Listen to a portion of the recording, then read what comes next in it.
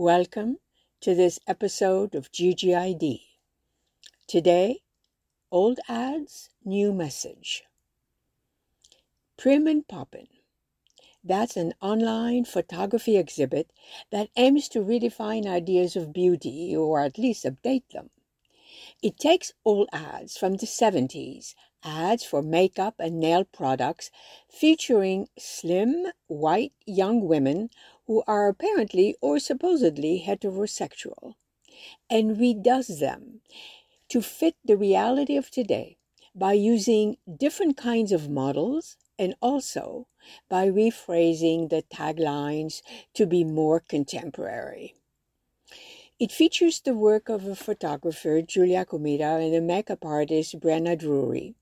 And when you click on one of the 5 ads that were modernized, you'll read the story of the model and discover why their picture adds inclusiveness. The models represented are racially diverse and members of LGBT groups.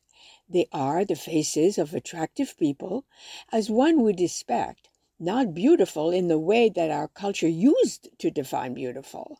They are the picture of real people, people we can identify with, even if we're not transgender or racially mixed.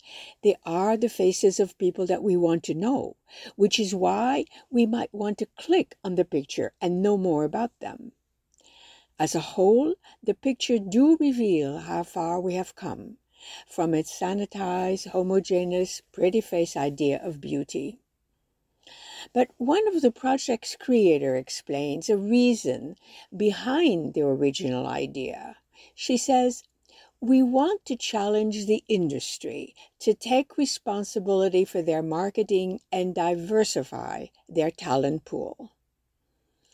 Prim and Poppin' is not only a clever project, it also impels us to think and transcend our own stereotypes of beauty, certainly those of the society. Thank you for listening, and until next time, let's make sure we notice all that's good out there.